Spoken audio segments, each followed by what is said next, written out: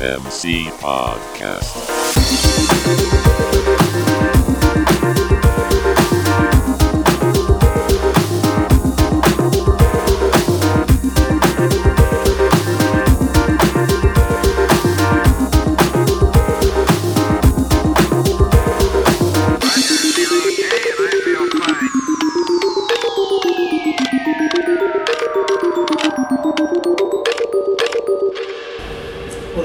Sessions we've endeavored to broach the topic and critical subjects of multiplication, some of the expressions those take, some of the process by which it gets from our heart onto pen and paper, onto screens, and onto the hearts and hands of others. And in this final session, I wanted to take a few minutes for us to really talk about and think through ourselves as leaders. And less this is organizational, maybe, and more individual. And it's out of a healthy us that really healthy other things spring. And so our strengths, left unchecked, become weaknesses. Right? The person who has a quick wit and a verbal gift can be cutting. The person who brings the clarity of analyzing and process can become a gridlock maker. The person who is quick to faith can become, that strength left unchecked can become compulsive. And we could go down the list of our divine design left unchecked becomes or makes us susceptible to derailment, to hinder the gospel rather than to help it. So I've titled this teaching, Note to My 25-Year-Old Self. Anyone here 25? Good.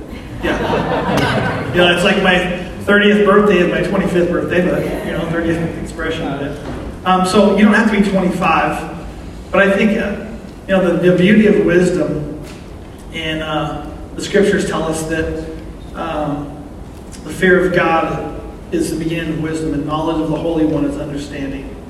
It's either Proverbs 10:9 or 9:10, so both of those are good. But wisdom is such a gift to us. And wisdom can be gained through time and life, but we've all come across people who have been around a while, but their lives are not necessarily marked by wisdom. And we've had interactions with folks, young women and young men who are young, but they just seem to have a wisdom that marks them. And my prayer for my life, my prayer for Joanne and for our boys daily is for wisdom. Lord, give us wisdom to love and to lead. First of all, that I would love and lead you myself. Give me wisdom to love and lead my family. And I think it's out of the overflow of that we have the freedom and some of the platform to love and lead and serve others. And when I say lead, I really mean serve to God's glory.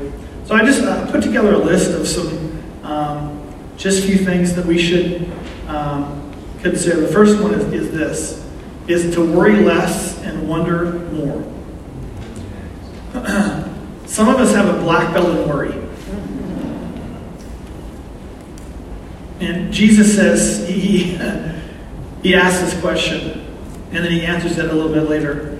He says, who of you by worrying can add a single day to your life? Now, we know the answer to that is no one. And yet sometimes we can wear in leadership a mantle of, well, I just care about this so much that I'm just going to worry about it. We've heard the expression, well, I'm kind of a worrywart. And I think that the strength of compassion, connection, intensity, left unchecked becomes worry. We need to worry less and wonder more. You ever seen a child at Christmas and they're staring at the tree? There's a wonder, there's an amazement, there's an awe to it. If you've looked at a sunset lately, even last night driving in, I'm like, man, this is epic. But it's easy for us in the overwhelming seasons, and sometimes even just the mundane, to forget the wonder of being a follower of Jesus. Jesus says this, don't worry. I mean, he speaks directly to this. Don't worry, he says, but seek first his kingdom, my kingdom, and his righteousness, and all of these things that you thought were important, and they do matter, but they don't matter as much as me, will be added unto you. Worry hijacks whole days. It can sidetrack our emotional energy and consume us from the inside out. What's interesting is most of the stuff that we worry about doesn't happen. I heard a story of a husband and wife in what would maybe be described as the courageous conversation or robust dialogue. That's how we describe arguments in our house. Just a robust dialogue. And the husband was saying, "You worry about everything. I can't. You worry." And she said, "Yeah, you're lucky because 90% of the stuff that I worry about doesn't happen." She thought she was keeping it from happening. But isn't it true that we don't control? In fact, there's very little that we actually do control.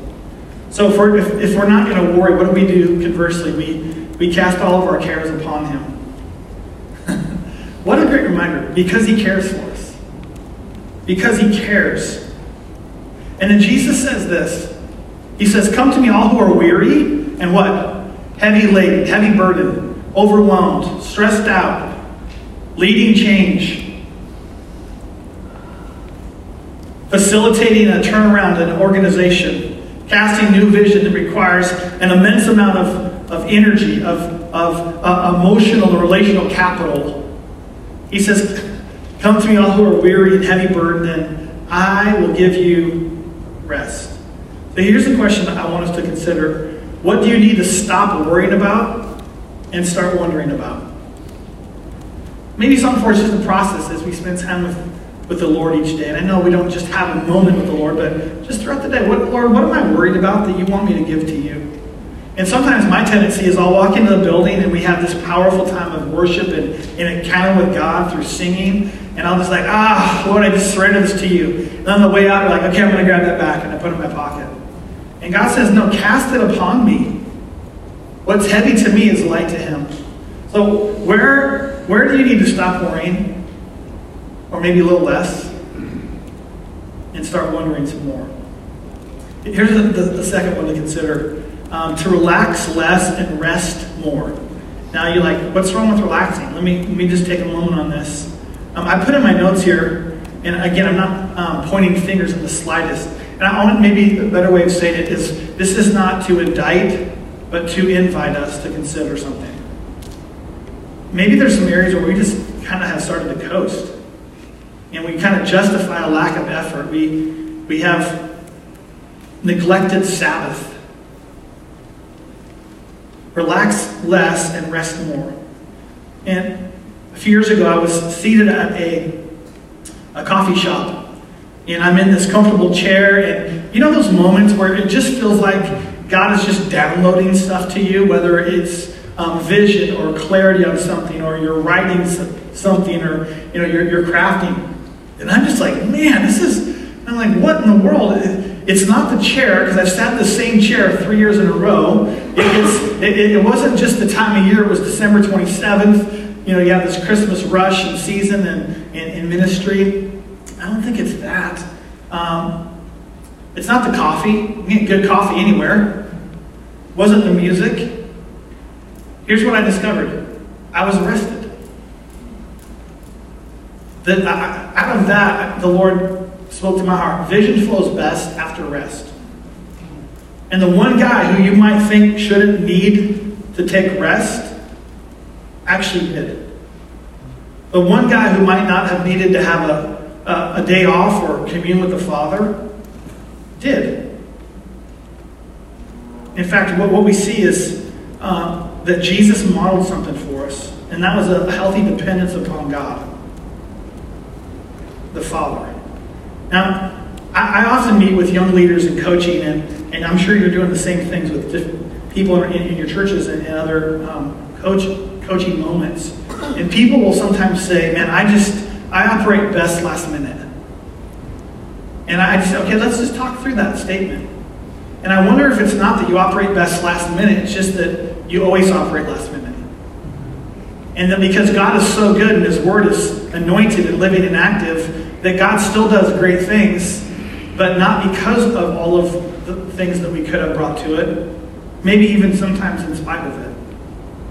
Could it be that we just got used to procrastinating or counting on God to, God, I'm about to do fill in the blank, and I need you, and we are desperate. But there's power in preparation.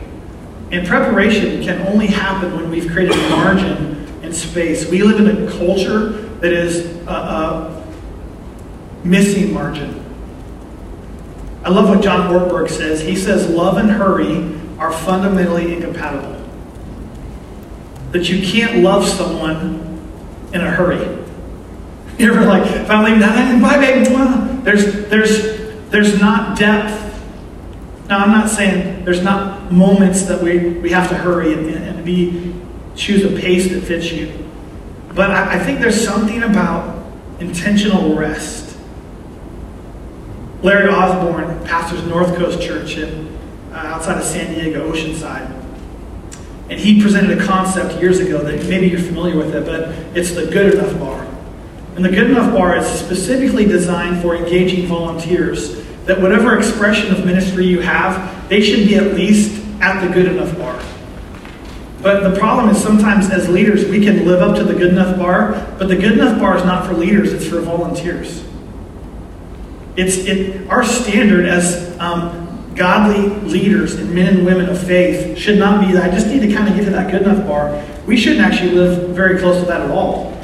This is for people that this is new to. And I just find in the seasons where I'm frazzled and hurried and unrested, I'm a lot closer to the good enough bar than I think I should be living at. Some of us in the room I know are on a plane periodically. All of us have heard the spiel.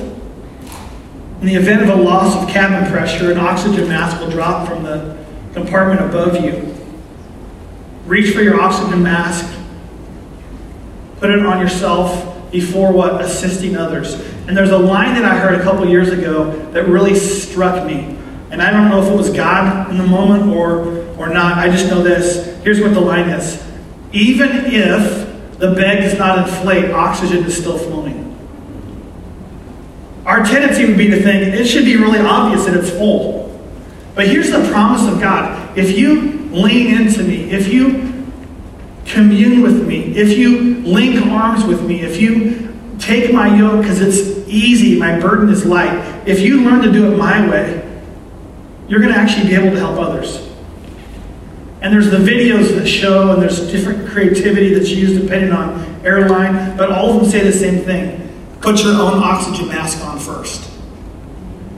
And I think it's easy for us in the self-centered culture to forget about selves as pastors, ourselves, because the needs of the people are so great.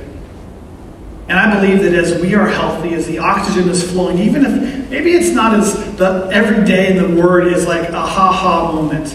That not every moment that we have is, in fact, Josiah, our youngest son, he was sitting on the couch, Saturday, on Thursday night. We're sitting on the couch and Joanne's got her feet up on his lap and we're visiting and I'm chatting. And Isaiah said this. He goes, Dad, when I'm reading the Bible, it just doesn't always do much for me. And I said, me either. But I keep reading it. Now, I'm not saying the Bible's not living, active, anointed power of God's Word. But what I remind him is there's seasons where, and I didn't say this, but for this moment, where the oxygen is flowing even if the bag doesn't obviously inflate.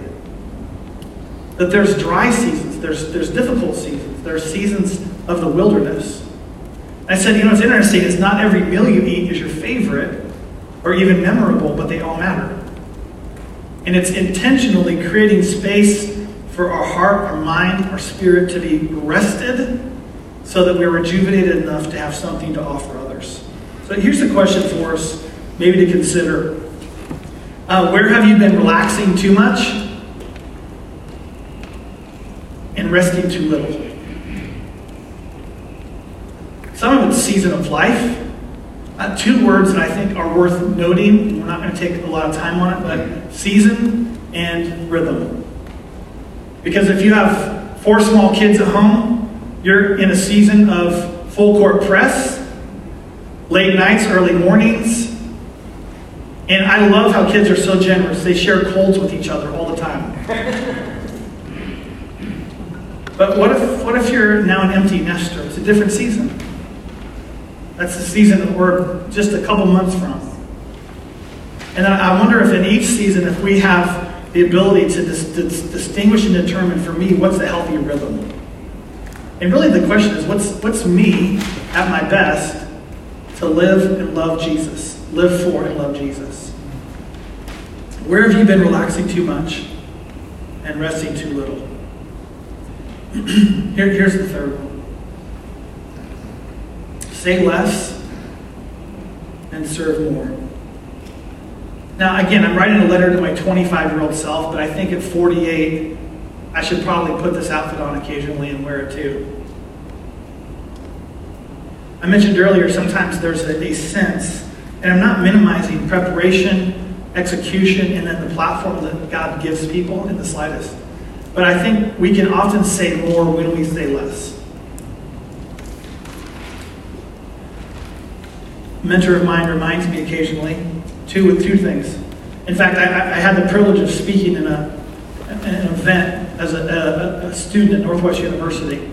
And my pastor, the campus pastor, Al Munger, had been at the church, which was my home church. He'd been there for 30 years. And this is one of those guys, like, if I could end up being kind of like him, mission accomplished, right? Enormous love and respect for him and his marriage and just who he is. And I'd spoken and I'd just given everything I have. I'm a junior in college, and he sits down. We have an hour-long meeting scheduled. And here's what he says to me. Talk slower. And he walked out. Talk slower. That's it. And it's some of the best wisdom I've ever got from him. And sometimes I can be in such a hurry to make a point and to say something that maybe I need to say a little bit less, but serve a little bit more. And serving requires us to be intentional with the people that God has placed us next to. He came back later and he took some more time. So I just wanted you to let that marinate for a few minutes. It's also interesting that the clarity that we have when we're not in charge is amazing. Isn't it true? Like when I don't have to make the final call, when I'm not the head person, I'm not the person in charge, I have lots of ideas, I've got creativity. I'm like, well, we should just do this. It's amazing the clarity I have when I'm not in charge. And so if I said less and figured out how can I serve more, I think actually I might be able to serve better. Now, how many of you are football fans? Let me see your hands.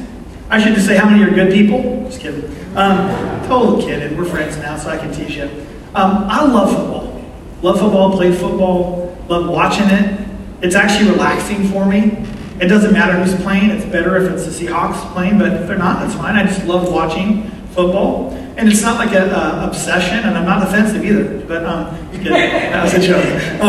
But there's this thing that happens with football, and there's these people called armchair quarterbacks. And an armchair quarterback, we all know because we immediately some of you thought of someone in your church and where they sit every Sunday. But it's the person that's actually not in the game. And what's interesting is the person that's in the armchair, they actually have a better view of the game than the players in the field. But they're not in the game. And if we're not careful, we can even as leaders step into an armchair quarterback role and forget what it feels like to be the quarterback on the field. And that's where saying less but serving more actually allows us to bring something of value and constructive. Now, what would you normally hear after the word constructive? Criticism. What if we just brought constructive energy? There's something powerful about saying less. And it doesn't mean you don't have anything to say or not much to say.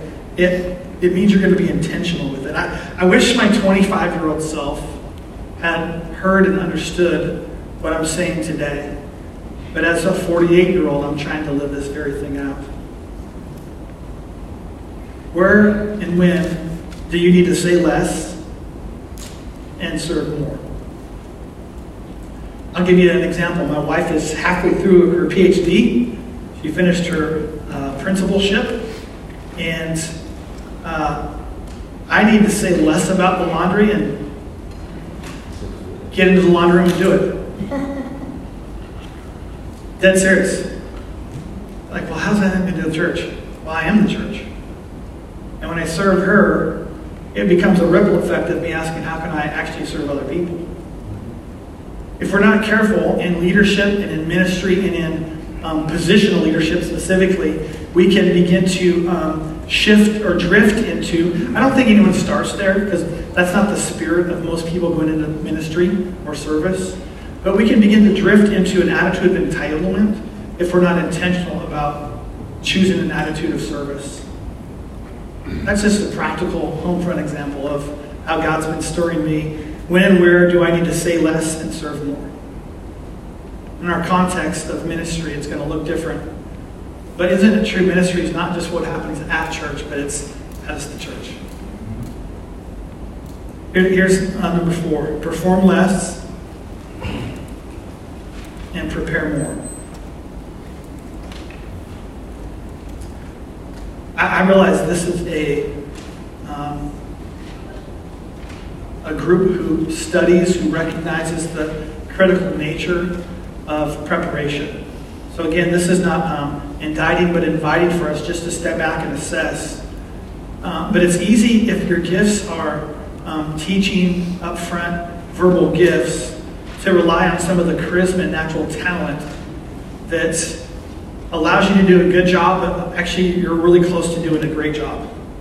And sometimes we can overestimate the power of a moment and underestimate the power of consistency. Our talents are from God, but ministry is not a performance. And it's out of our preparation that the best expressions of the gospel are presented.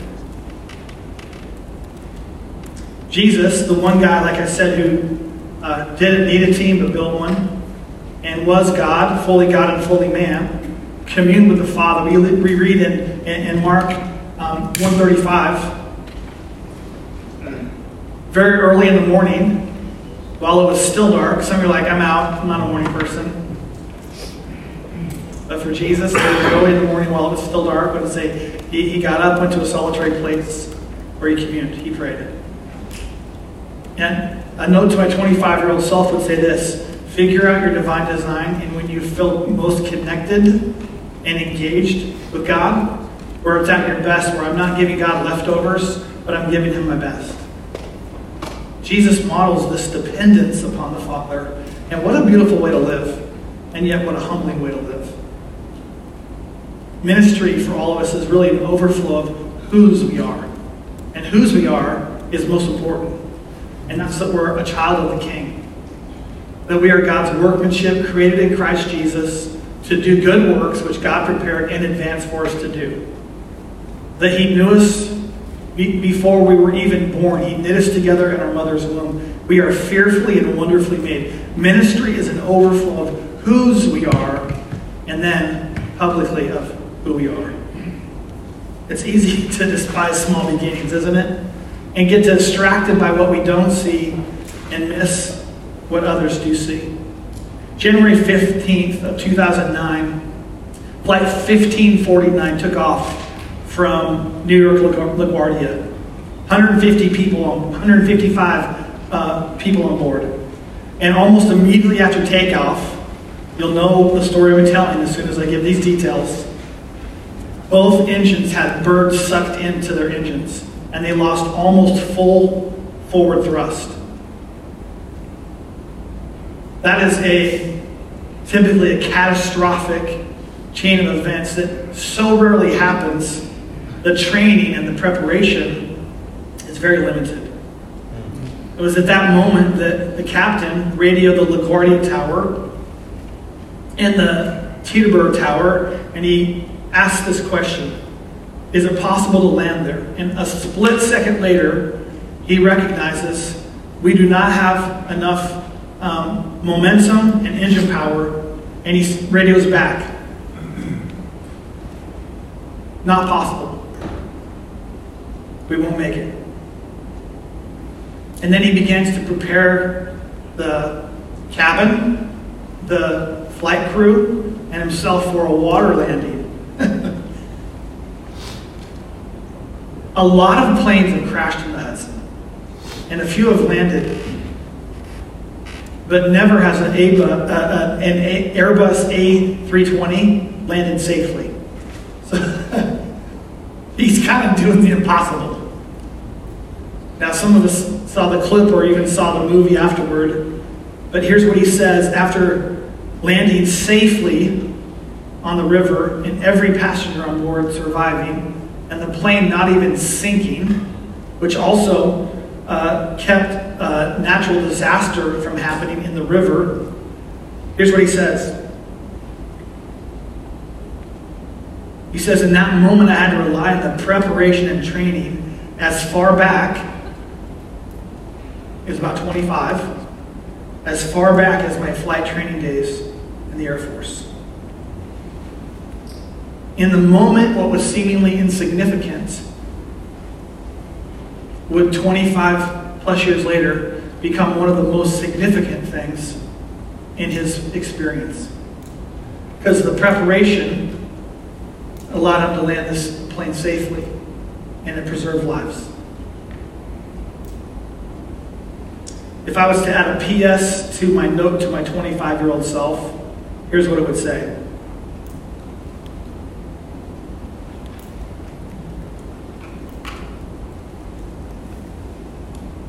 Yes, everything's going to be okay. Now again, I'm speaking to you as a follower of Jesus. I'm not speaking to our culture right now. I'm not speaking to the dynamics that you're trying to work through and work out in your context and what's next.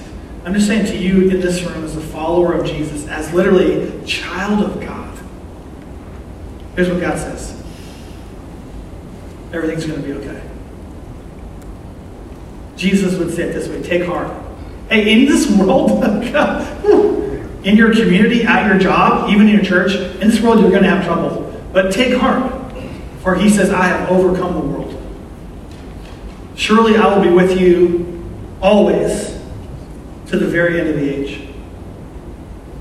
So a note to my 25-year-old self would be not to indict, but really to invite once more to lean into these four things. And I wonder if, as we continue to find our identity in Christ, as we hone the skills and some of the necessary next steps that will mark the iteration of your ministry, whatever that's going to be, whether you say, I'm settling in as a settler, not settling, but I'm putting down roots as a settler in preparation to help others pioneer, or you say, I'm going to be part of pioneering. As you cast a clear and compelling vision that's clear to we, not just me, it all springs out of and it all flows out of whose we are. And the one whose voice matters most says this, I love you. I'm with you. I got you. And I would also, one last, I think he would say, either dream again or keep dreaming. I want to take a moment to pray a blessing over you. We'll allow some time if there's things that we'd like to discuss together. But Lord, I pray for my friends. I pray for these incredible men and women who lead and love your church. And it is your church, God. It's not ours. There's a time stamp on our time in every assignment. It's your church. But Lord, what we do and how we steward, it really matters. So God, we pray it's out of a healthy us, a thriving us, a growing us. Maybe it's a healing us. Lord, that our relationship with you would continue to be anchored in whose we are. Not what we do, not what others think or say, but what you say about us. God, where we're susceptible to do things our way, would we once more just say, God, lead me into your way.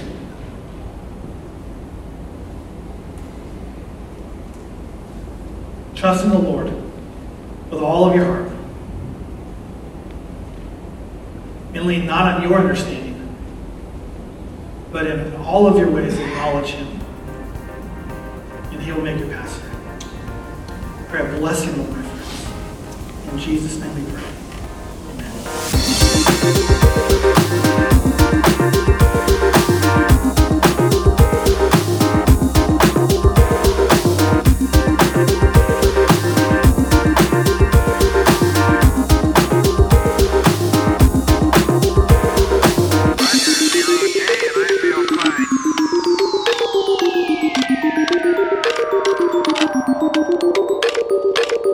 SMC Podcast.